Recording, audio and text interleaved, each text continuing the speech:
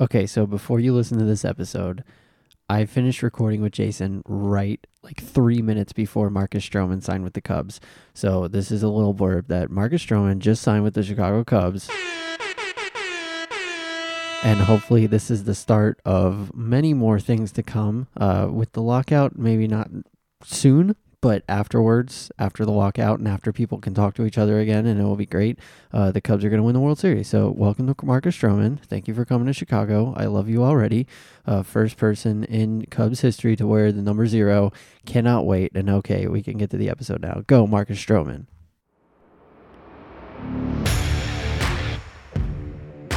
On today's Tommy Experience, I took a couple days off because of the holiday, but the sports did not take a couple days off. So my pal Jason Porter is going to help me catch up on everything that we've missed. It's going to be a long one. It's going to be a fun one. So I hope you enjoy it. And here we go.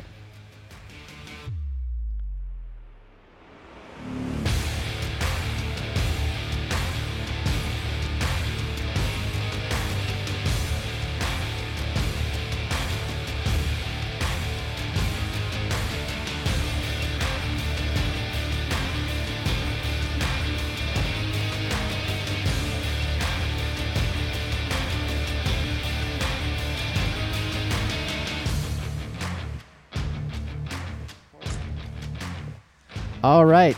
Today is Thursday, December 2nd, 2021. My name is Tommy. This is the Tommy Experience. Thank you for joining. Right off the bat, Jason Porter's here. Jason, thank you for being here. How are you doing? I'm good. Thank you for having me. My third time on the show, and they say third time's a charm. Yes. Reoccurring guest now, which means part of my take rules. You have to come on whenever I ask. I couldn't do this alone. There's just so much that happened in the couple of weeks that I took off, and I've tried to blog as much as I could, and now I just need to say words. And I know you're with me on that because you like saying words about sports, so here we go. You ready? Let's do it. All right. Well, first off, my name is Tommy. You can follow the show on Twitter at Tommy Experience. You can follow me at TommyIrby36, and you can follow Jason at JPoTweets. We say things and stuff sometimes, and sometimes it's fun. So, and then I've been writing a bunch of blogs for Fansided and Cubby's Crib, so make sure you check those out. They're on the website. There's a bunch of links and stuff, blah, blah, blah. I just did last week a Bears State of the Union address on my website. So if you want to look at that, that's fun because I'm upset, but we'll get to the Bears in a little bit. But I think the safest place to start right now would be Major League Baseball. Hot stove season. It started with your Los Angeles Angels of Anaheim getting Noah Syndergaard for a year. How are you feeling about that, our resident Angels fan? I'm torn on this one because it depends on what else happens. We've done these signings a lot. Matt Harvey, we signed Dylan Bundy, which actually worked well, but like a lot of these like high upside 1 year, 2 year deals where we'll give them like 10 mil and just hope, they become a number one starter for us. And then we don't go get the number one starter. So, and then we win 80 games and waste Mike Trout. And now you're wasting Shohei too. So you have two people to waste. Hopefully, I would love to see Noah Syndergaard was a guy that I wanted the Cubs to take a flyer on. It's like maybe a little bit of high risk, but maybe not so much money. Apparently, it was a lot of money. But 1 year, $21 million. So he has a prove it deal. If he can stay healthy and stay relevant, I think he's going to get a long-term deal, and hopefully the Angels are the people to do that. But that's how free agency started, was with Noah Syndergaard to the Angels. Since then, yesterday was insane, and the day before was insane. Max Scherzer and Starlin Marte and Eduardo Escobar have all signed with the New York Mets. Marcus Semien, John Gray, and Corey Seager all going to the Rangers. The Rangers just loading all of the money that they have to get these guys. Robbie Ray is going to the Mariners, and the Mariners say that they're not done, so the AL West could be super fun coming up. And then you got the Tigers getting Eduardo Rodriguez early from the Red Sox. And then they went and got Javier Baez yesterday. They finalized his 6-year deal, which was the exact same deal that the Cubs offered him. And speaking of the Cubs, Yan Gomes and Clint Frazier. Those are the two big signings. I really like the Clint Frazier deal for you guys. It's not a bad idea. And I wrote a blog about it on Fansided, and he had a lot of trouble in New York because he wanted to grow out his hair and grow out his beard. And, of course, with the Yankees, you're not allowed to do that. So he griped with them. Apparently, there was a huge thing, too, that he wanted them to unretire the number 7 so he could wear it. But that's Mickey Mantle's number, and you are not Mickey Mantle. Yeah. If those things are getting in the way of baseball, there might be a mentality problem. Yeah. But maybe not. Yeah, a fresh start, new place might do him some good. And you can wear your hair however you want on the Cubs, so that's good. Two very smart decisions, if we're being realistic for the Cubs. Two very smart decisions, but it's not what the fans were wanting out of all of this. They want the big names. They want the Carlos Correa. They want the Chris Bryant, the Anthony Rizzo. Like they either want our boys back or they want somebody big. And it's not happening yet. And then Wilson sent out some cryptic tweets yesterday. Our catcher, Wilson Contreras, and he doesn't appear to be happy that Yan Gomes is coming, but Yan Gomes worked with our new general manager in Cleveland and helped develop some of these young arms that we're seeing. So there's a relationship there. Backup role, I don't know. I don't know what the Cubs are doing, and that's what's bothering me the most. If Wilson Contreras isn't a Cub on opening day, and what do you guys get back? Is it prospects at this point? Is that the start of the rebuild? It's got to be prospects. If that's what they're planning to do, to trade Wilson, it has to be prospects because that's what they did with Javi and KB and Anthony Rizzo. That's what they did for each and every one of those. So you would assume that it's just going to be prospects. But if they do that, that makes me think this is a multiple year situation, which I'm fine with if you just tell us that. But the fact that Ricketts was flaunting that he had all this money to spend, and Jed Hoyer was like, we're not gonna mess around when it comes to free agency, and now we're just kind of sitting here. I know that there's like the whole collective bargaining agreement thing, which we'll get to in a minute, but still, it's not scaring away all these other teams from making some big moves, like the Mets and the Rangers of all people. When was the last time that the Rangers were relevant with Josh Hamilton in like 2011, right? Yeah. So one thing I didn't know that makes a little bit more sense is that Texas, they don't have to pay as high of taxes. So the Rangers can offer, like I read, check me if this is wrong because I'm not sure. I didn't vet this, but somebody's saying that the $325 million Seager got from the Rangers, the Dodgers would have had to pay somewhere north of $400. Definitely. Yeah, because for it to work out the same. Yeah, income tax rate in California is 13.3%, and then in Texas it is 0%. So and if it's Seattle as well, Washington. Right, yeah, and if it was the exact same deal that the Rangers and the Dodgers were offering him, you're still millions and millions of dollars off of what the Rangers can do because there's no state income tax. So it's the games you play at home and the games you play away. Right. So when Texas plays it in Seattle, they also don't have to pay income tax on those games. Correct. And then the Oakland A's might be moving to Las Vegas, which also has 0. Yep. So that would be 4 of the 5 AL West teams not having any state income tax on their home or 3/4 of their division away games. I didn't realize that it was with the teams that you play on the road too that they calculate in the state income tax. Yeah, so I guess the it makes state income sense. tax, it's wherever you're playing. So the 81 games at home. So Seager will get 81 games in Texas.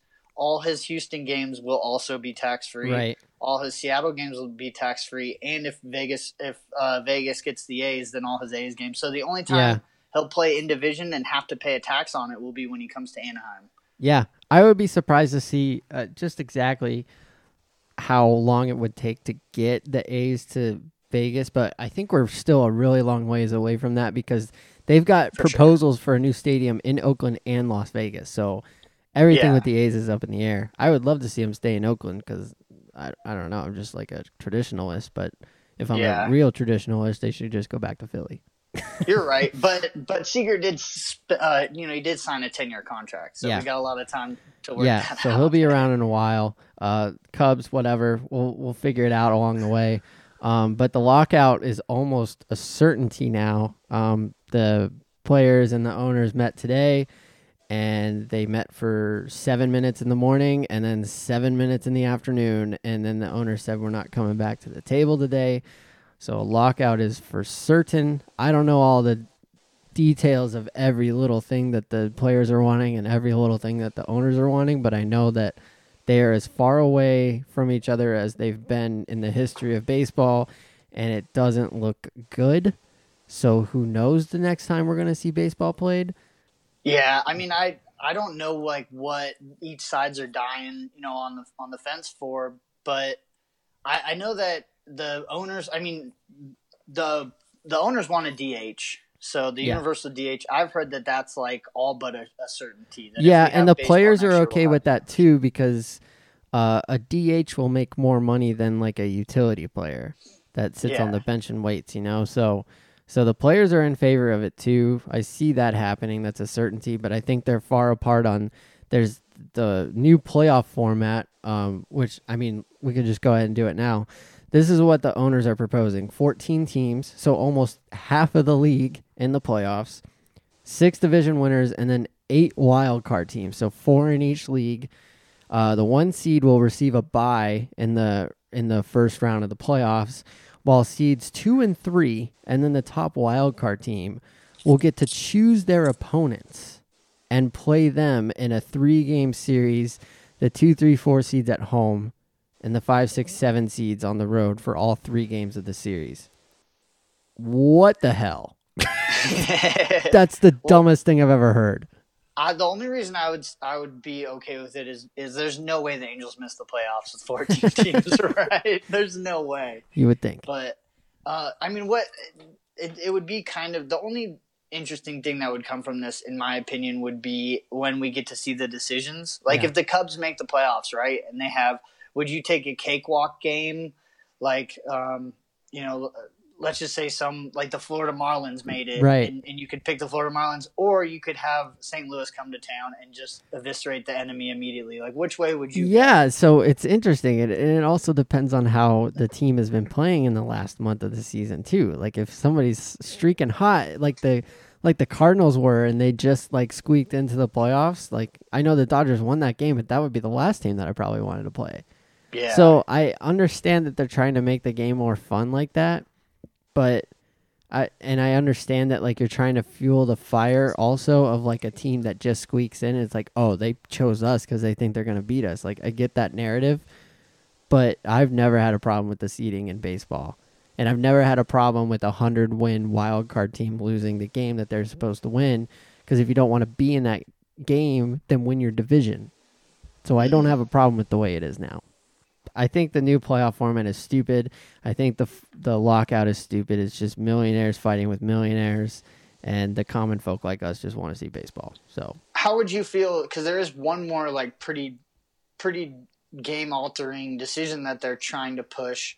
The Players Association is trying to push a salary minimum on the owners. How would you feel about a salary minimum? I'm fine with that. Like the owners make so much money. And the players make so much money too, but they also, like, the owners are making all this money, but you have minor league players who are making like pennies on the dollar just trying to literally survive while they're trying to make it to the major leagues. And I know that they just passed something to make sure that all minor league players get like housing and stuff like that, which is a great step forward. But you also have to pay them like they're human beings. And you got to pay them like they are athletes, because they are athletes. They're just making their way up through the system. So I don't know. It's so corrupt already. So it's like whatever you guys are fighting about, just figure it out. Like we know each of you are going to make, the owners are going to make billions of dollars and the players are going to make millions of dollars, and we're going to continue to pay to watch it happen. So what do you want? Just figure it out, man. Yeah, it's either a systematic overhaul or it's let's just get some baseball. Yeah, and that's why the owners want to expand the playoffs is because they want more games because they want to make more money. And the players want to play less games because their bodies and taking care of themselves and stuff, but also you're making all this money and you want to play less games, but you want to get paid more. And I understand the beef with each other, but again, and I'll continue to say it, just figure it out. Yeah, I agree with that. I would push for a floor, a salary floor, just because you see, like I saw that Max Scherzer is going to make more than 2, possibly 3 or 4 MLB teams' payrolls this year. Yeah, the Mets are going to pay him more than like the Cleveland Guardians may pay their entire roster. sure. Yeah, yeah. So we'll see. at least that would address that. I mean, but I don't think it would help too much with tanking. I don't think you're going to get rid of tanking in baseball. I think it's a part of the game. They talked about doing like a lottery thing with the NBA, like kind of like the NBA does, but the NBA has problem with tanking every year too. So I don't think you're ever going to be able to fix tanking, which stinks, but it is what it is, you know. But we're going to move on from baseball, but also I have Twitter right next to me. And that is because the Cubs are apparently in very serious talks with Marcus Stroman. So I'm ready to break that news on this podcast. But maybe by the time everybody's listening to this, that it's happening or it's not happening. But Twitter's going crazy. Ken Rosenthal has already said that it's happening, or not happening, but it's getting there. Per The Athletic, Matt Spiegel on the radio said that they're getting hot and heavy with each other. So we'll see what happens. But back burner. Go ahead. If I was a less realistic Angels fan, and I thought, because we need Marcus Stroman, that's who. But I'm not disillusioned by the fact that I think Artie Moreno is going to buy a frontline starter. If I was less realistic and I was holding out hope for Stroman, I would be a little angry with you right now. The thing is, like, the Cubs get Marcus Stroman, that would be fantastic, and I'd be so for that, and I'd be super happy about it. But you can't stop there because you still need a guy that throws velocity in the back of the rotation, say like a Carlos Rodon or somebody like that, and you still need a couple bats, man. Like, you still need to put somebody behind Marcus Stroman, especially a strong shortstop, because he likes the balls on the ground as a pitcher. So there's still so many moves that need to be made, but Marcus Stroman would be a great start. So, and we'll see what happens. Like, if I don't know what the rules are, if people can sign or whatever during the lockout or whatever, or if you can do that during the lockout, or if you wait until after the lockout, I don't know. So you're not allowed to discuss or sign during the lockout, but it has to be like officially during the lockout, and the lockout hasn't officially begun. Right, yeah, so maybe they're trying to do something really fast, which would be cool, but I don't know, we'll see. But baseball could be slowing down then after today for a long time. So I'm glad we got to talk about it. But moving on, and we'll keep up to date on Marcus Stroman here.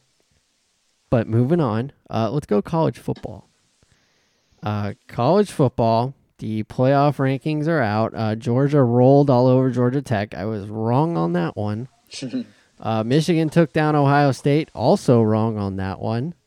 Bama beat Auburn in the overtimes, which I was on Auburn, and I said that they would cover the 20.5, and they absolutely did. They took them to overtime.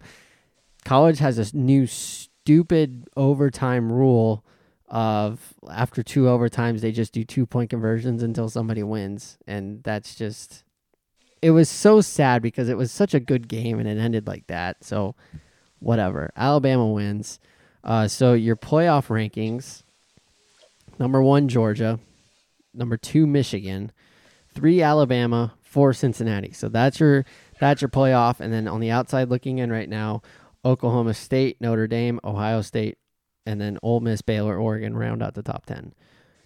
So the championship games that are going to matter, Bama, Georgia, Iowa, Michigan, Houston, Cincinnati, Baylor, Oklahoma State. So whatever happens in those is going to be huge implications to see who gets in. So, Jason, my question to you is, who gets in? I think that Georgia will get in. I don't know. So, do you think if Georgia beats Bama, do you think Bama misses out, or vice versa?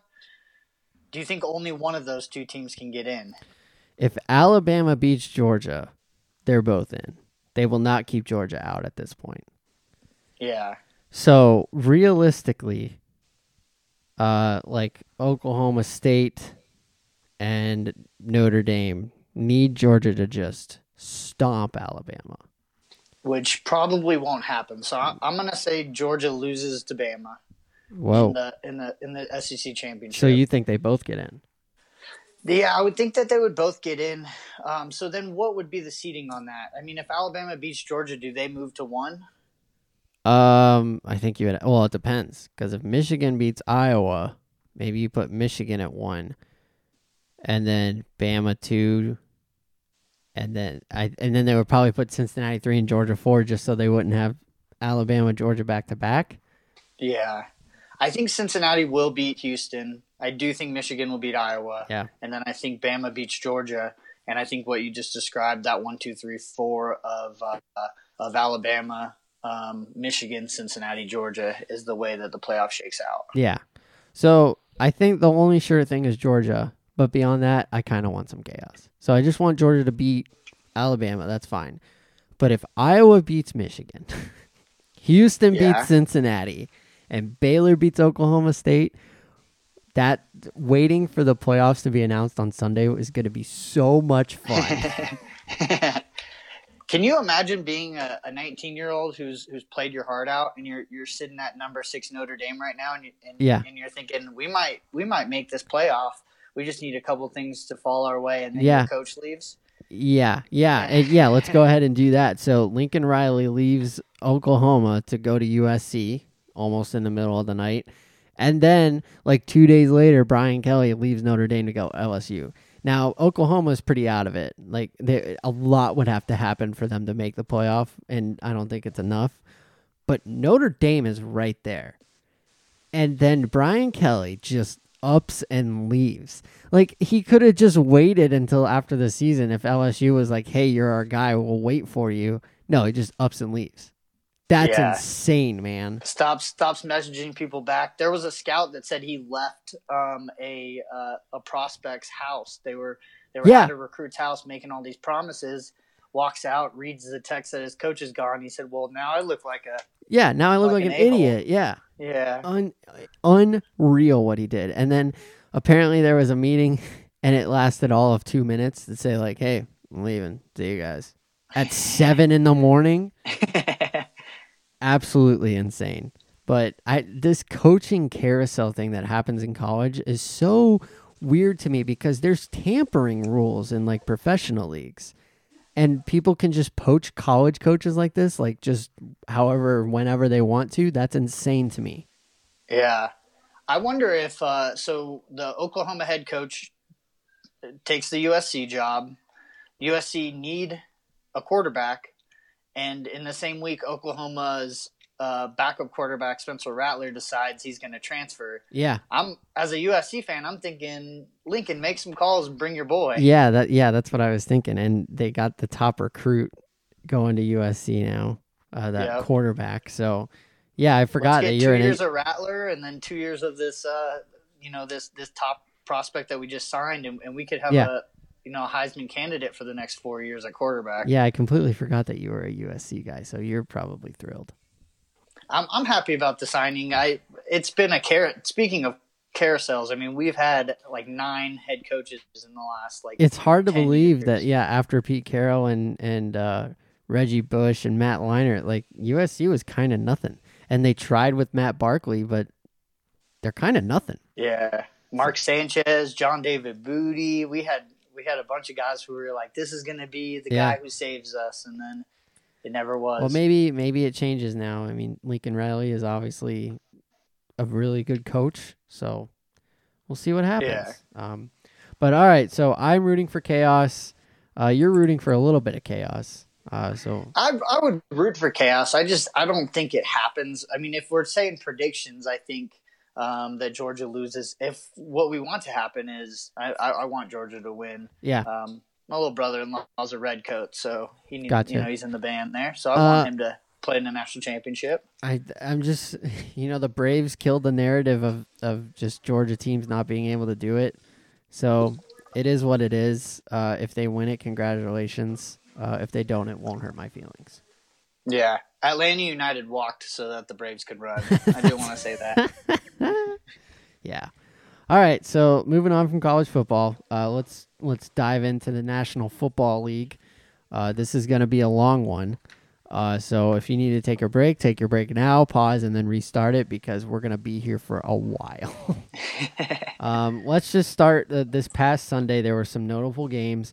The Patriots took down the Titans. Titans a contender. They were a contender at least. Maybe they're frauds now. But the Patriots take care of them, and the Patriots are now in first place in the AFC East and go to Buffalo on Monday night this week, which is going to be just an incredible game. Yeah, I mean, I don't know how much. I mean, how much experience does Mac Jones have playing in the cold? Is he? How's he going to handle Buffalo? And what does Buffalo look like this time of year? Yeah, I would assume it's going to be freezing, but I guess we'll see. Yeah. I think really quick on the Titans being frauds thing, I do think that's a little harsh. Just because I mean we know why it's happening. You take out the most dominant player in the NFL, arguably, and right? Take him out. Yeah, just a dominant force at running back. Yeah. Yeah, and the kid that took over, Hilliard, he had a good game. He other than the fumble, he went for like over 100 and a score. Yeah. But it's just you saw the fourth down, like they were like 4th and 3, and they went for it and they didn't get it. They had 4 straight runs on the goal line. They don't get in. That's all Derrick Henry. Sure. Yeah, you're absolutely right. And I checked every day of the week on that. I just checked the weather for Monday in Buffalo. It's going to be a high of 48, a low of 28, but there is an 80% chance of snow. So it could be some weather. I don't think we've seen Mac Jones playing a snow game. It flurried on Sunday, but I don't think you can count it as a snow game. So yeah, no, I'm talking about when he gets tackled, he comes out and he's covered in snow. We may get that for all I know, but he could be anyone in the snow. I mean, Tom Brady was amazing in the snow, and that's why he could do what he did for so many years in New England. Yep. Can Belichick rub some of that magic onto Mac Jones? Yeah, we'll see. I mean, Patriots might be back, but I'm gonna wait for that take until after this game, and then I'll go to the Patriots are back, but they're probably definitely back. Okay, so that was that game. Packers beat the Rams at Lambeau. The Packers were underdogs at home, which was dumb. So I took advantage of that. Are the Rams frauds? You know how I've felt about this. I think we did a podcast about a month ago, and I said that the Rams were overrated, and I don't know if they've won a game since that podcast. I think they've won once. You are correct. Yeah. They were winless in November. I would like to take back my thing that said Von Miller was going to win them probably the NFC. I'd like to walk that back, and I would like to call them frauds. Yeah. I just never got why they were doing what they were doing. Like, they don't have the premier guy to hand off to. Marshall Henderson is just, okay. Yeah. Matt Stafford's a good quarterback, but he can't really do anything with his legs. He's not like a Kyler Murray or a Lamar where a play can break down and he can really just go wild. Sure. They have good receivers. I mean, Cooper Kupp is a top receiver. They have OBJ now. They do have a very good receiving core, but they lost Robert Woods, who that hurt. He does a lot for their offense. I mean, he took handoffs. The jet sweeps are off the table. So all the little things he did, he went off the table, and I already didn't know why they were doing that well. So. I think we kind of saw this coming, or some of us did. You saw it coming for sure. I did not. I was wrong. They have a lot of work to do. They're still contending, and I say all of this, and we'll get to the playoffs right quick eventually. But they are still the 5 seed in the NFC. So I can't call them dead, but right now they are kind of fraudulent. So. And if they have to go play a road game in a cold weather place, then it's not looking good for them. Yeah. And while they go down, while they're downward trending, teams in the NFC are looking better. I mean, Yeah. there are teams like Philadelphia is looking surprisingly Philadelphia is able looking lately. better. They just lost to the Giants, but before that, they were looking better. The Cardinals just don't lose. The Packers Yeah. are right there. I mean, the NFC is so wide open. And I mean, yeah, let's just dive into the NFC here because my next point was going to be the Washington football team beating the Seahawks. The Seahawks are absolutely 100% dead and done. They need a change. Is it going to be the quarterback or is it going to be the head coach or is it going to be both of them? Like, what is Seattle going to do? Yeah, I think that it's both. I think Steve Carroll, we talked about him a little bit earlier when he left USC. He left, I mean, that was 2006, I believe. Yeah. He's been there a long time, almost 15 years for an NFL team. Long time. And he was super successful, but how long ago was that success? 5 years ago now. He's really riding off that early 2010 success. And just to think about how good Russell Wilson is, he has had no help at all. Offensively or defensively, really, DK Metcalf has been dead silent. I haven't heard his name in forever. Lockett is really good, but the defense is not the Legion of Boom that it was. And after that kind of disintegrated, they stopped really getting playmakers to come play with him. Like, he's just been dead. He's been irrelevant almost. And I think he's going to leave next year. Pete Carroll might just not have a job. I guess he could retire. He's old enough, but Seattle's a wreck right now. Yeah, they would need a whole new offensive line. They would need a running game. I mean, Chris Carson is not who they thought he was. I think if they brought that in, if they were able to run the ball consistently, if their defense was able to keep the offense, off the field a little bit, then I think that they would be able to contend, and that would maybe bring out the best in DK and Tyler Lockett and Russ.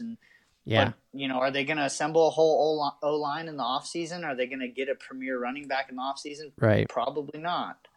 Yeah. So I think the smarter move for them would be to sell off. Go ahead, take the pieces on Russ, get a couple first-round draft picks, rebuild your O-line. For sure. Maybe take a flyer on a young quarterback, and then see if 2 years from now you can be good rather than I think it starts with the offensive line. When teams are rebuilding, it's just my go-to. Like, get a good offensive line and then go from there. Then get your quarterback. Then get your playmakers. I mean, we're seeing what's happening with Washington football team where Heineke looks like a star because he's able to actually have time. 5 seconds to throw the ball. He's got time. So, NFC playoffs, Arizona's got the 1 seed, Green Bay 2.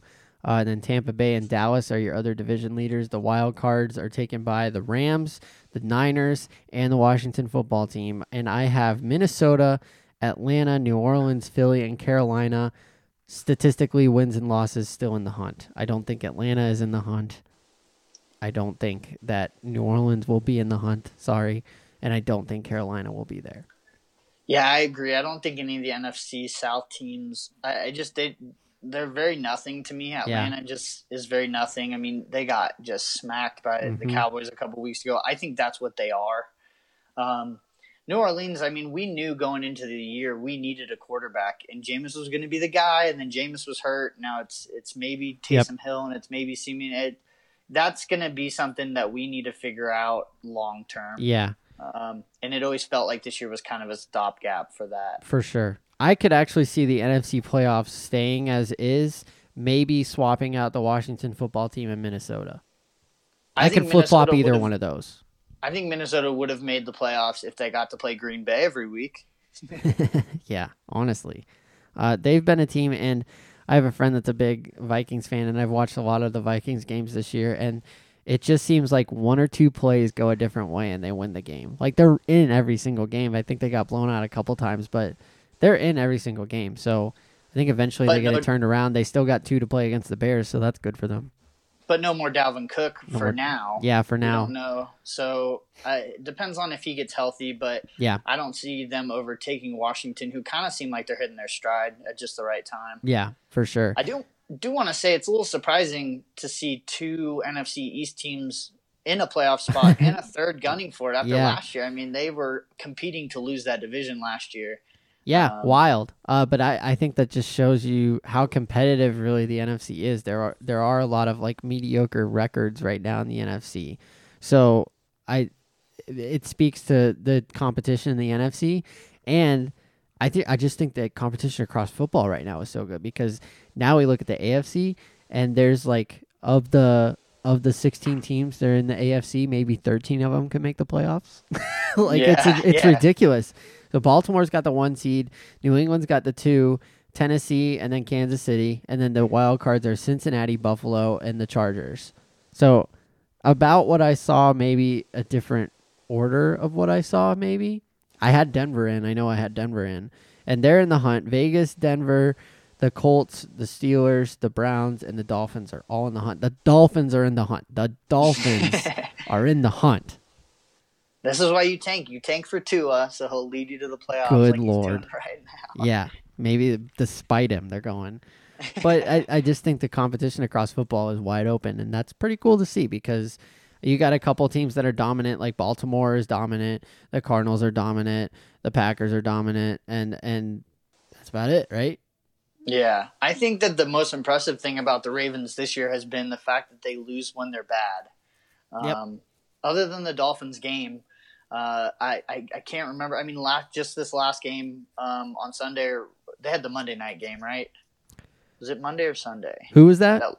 The Ravens game, the one they just won, where Lamar threw 4 interceptions. Yes, and they still won it. It's like I've never seen a team play so well and still win kind of comfortable. I mean, play so poorly and still win kind of comfortably. Right. Yeah.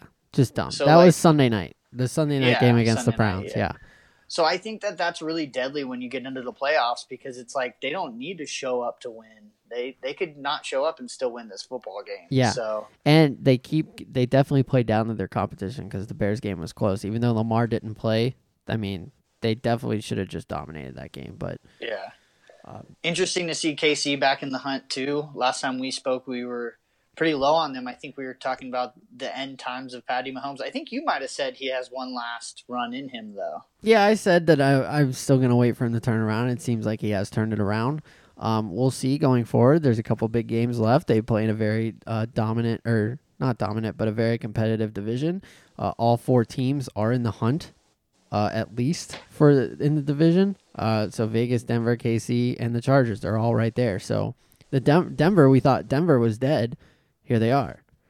Yeah, I remember still being pretty high on Denver. I remember like asking because we had Aaron on, who's a huge Broncos fan, and he was saying our season's over. Yeah, miss you today, Aaron. But I remember he was saying our season's over, we're done, and I remember saying, help me see here because I was looking at their schedule and looking at what they've done so far and what they could do moving forward. And to me, I always saw Denver as a playoff team, even when they were I think 3-5 or something. You were talking highly of them for sure. Who do you think? So who do you think out of the teams not in a playoff spot right now? Like who's a lock to make the playoffs? Not in the playoffs, but going to make the playoffs. Is that what you're asking me? Yeah. In the AFC, is it the Broncos. Just overall in the NFL, what team not in a playoff spot right now will be playing in the playoffs? I really like the Raiders.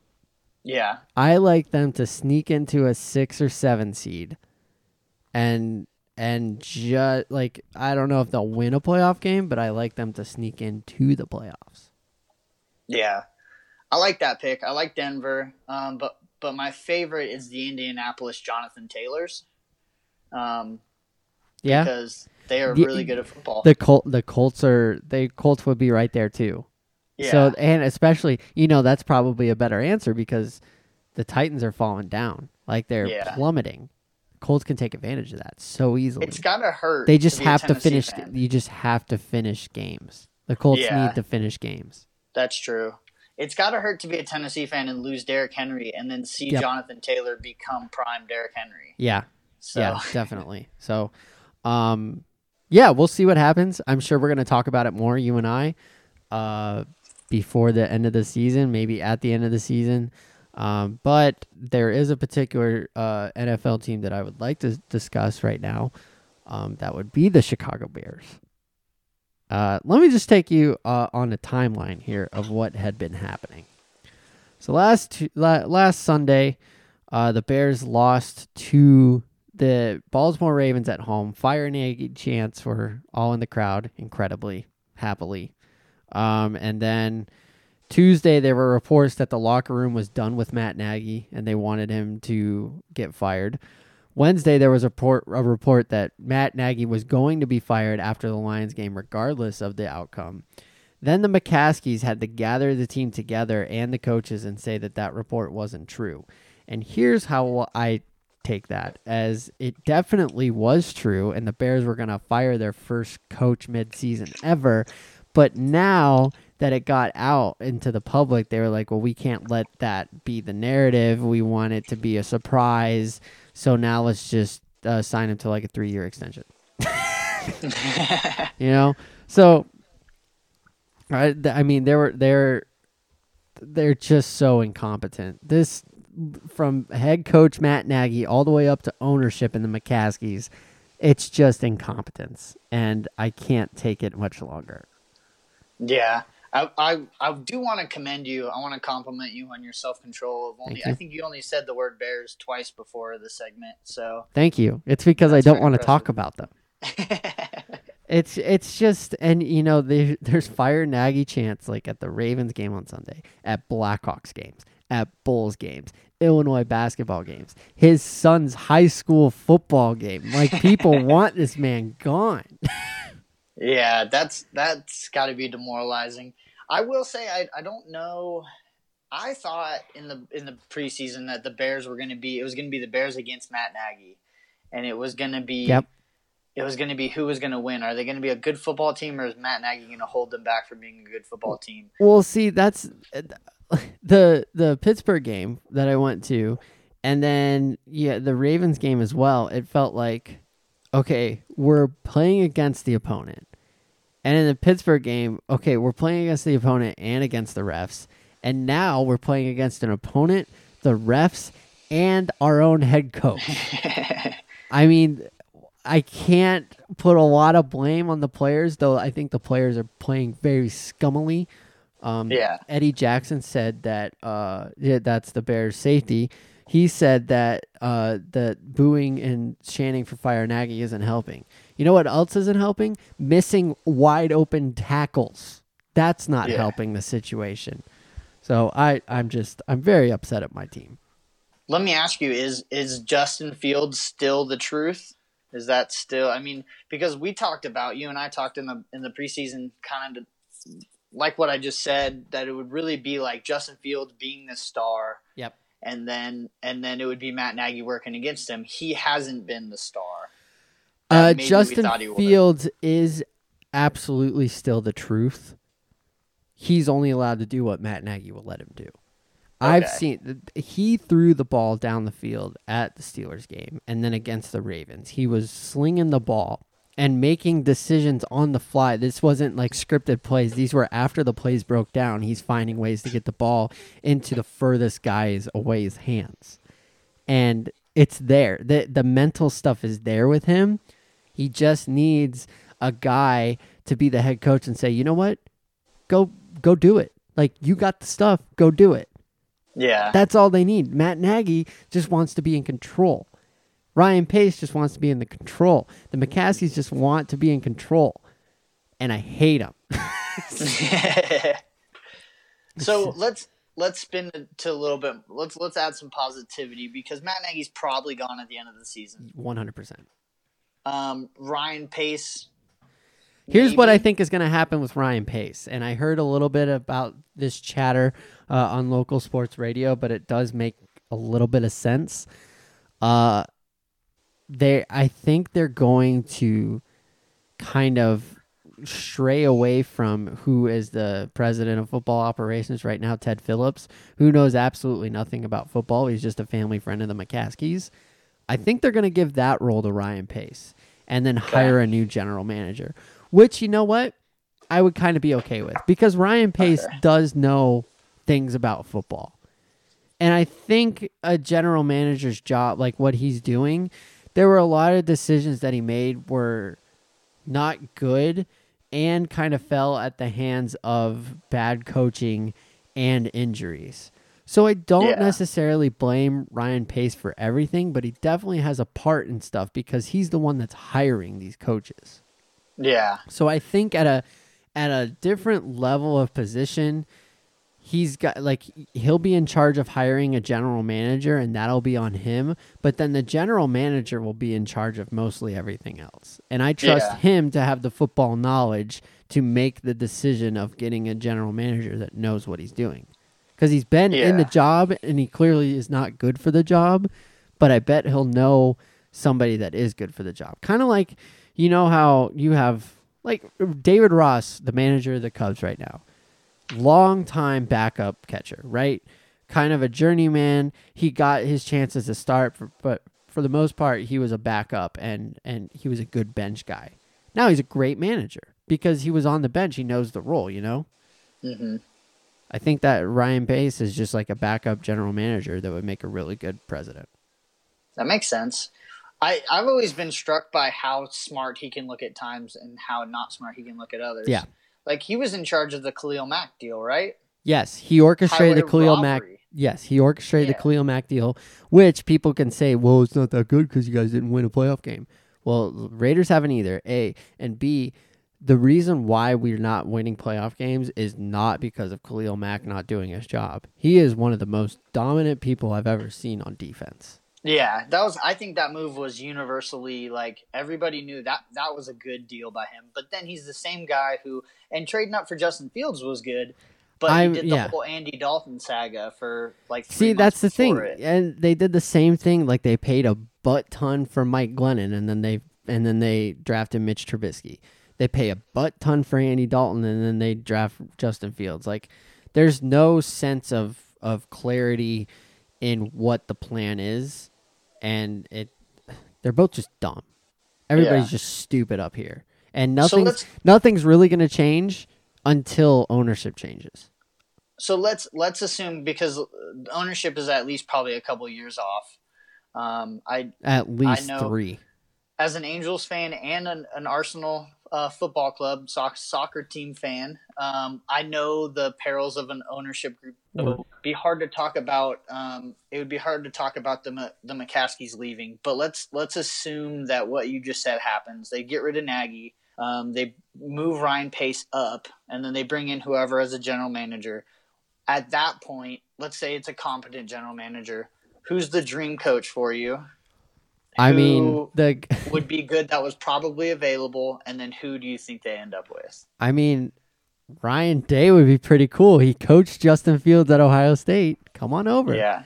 Jim Harbaugh, former Bear, took the 49ers to the Super Bowl. I'd be all right with that. It's a little gimmicky, but it could work. At this point, the bar is so low, anybody could do a better job than Matt Nagy. Yeah. So you could bring in anybody, and I'd be like, this is awesome. Nowhere to go but up. Yeah, so that's where I'm at the Bears. I think we should end on something happy. Do you have some happy news? No. Are you about to tell me about Marcus Stroman being a Chicago Cub? No, not yet. I wish, but, just the prospect of that almost happening is making me happy. I'm not going to lie. I would be happy that if he didn't go to the Angels, I would be happy, one, that he stayed out of the AL West, because it seems like everybody wants to sign in the AL West these days.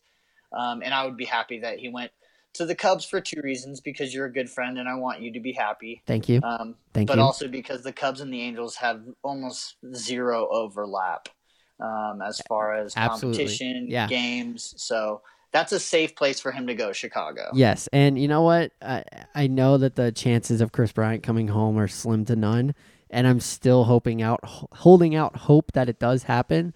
But if it doesn't, I'm not going to say the Angels, and you're going to be mad at me, but I'd be really okay with the Mariners because I like their colors, and like you said, really far out of my way. Yeah, I mean, I don't hate the Mariners. Like, I hate the A's or the Rangers. It's like the Mariners are like they're so cute. Yeah, there are, but yeah. I just don't. I want them to stay there. Yeah. I want them to stay as little brother. You don't want to see your little brother get taller than you. You know what I'm saying? Definitely. Yeah, I get that. I get that absolutely. The only part that it would hurt is I would absolutely buy the MLB TV package just to watch Chris Bryant play baseball, and those late starts would not be fun. So yeah, it's best that he just comes home. Yeah. Well, Jason, thank you so much for doing this with me. I appreciate it. We'll have you back on probably sooner rather than later. Hopefully some exciting things coming up in the future for us. Always a pleasure, Tommy. Thanks for having me. All right, brother. That's it for today. Thank you for listening. Make sure you like and subscribe and find all the things and stuff and follow the blogs and all the Twitters and the Instagrams and everything. Okay, bye.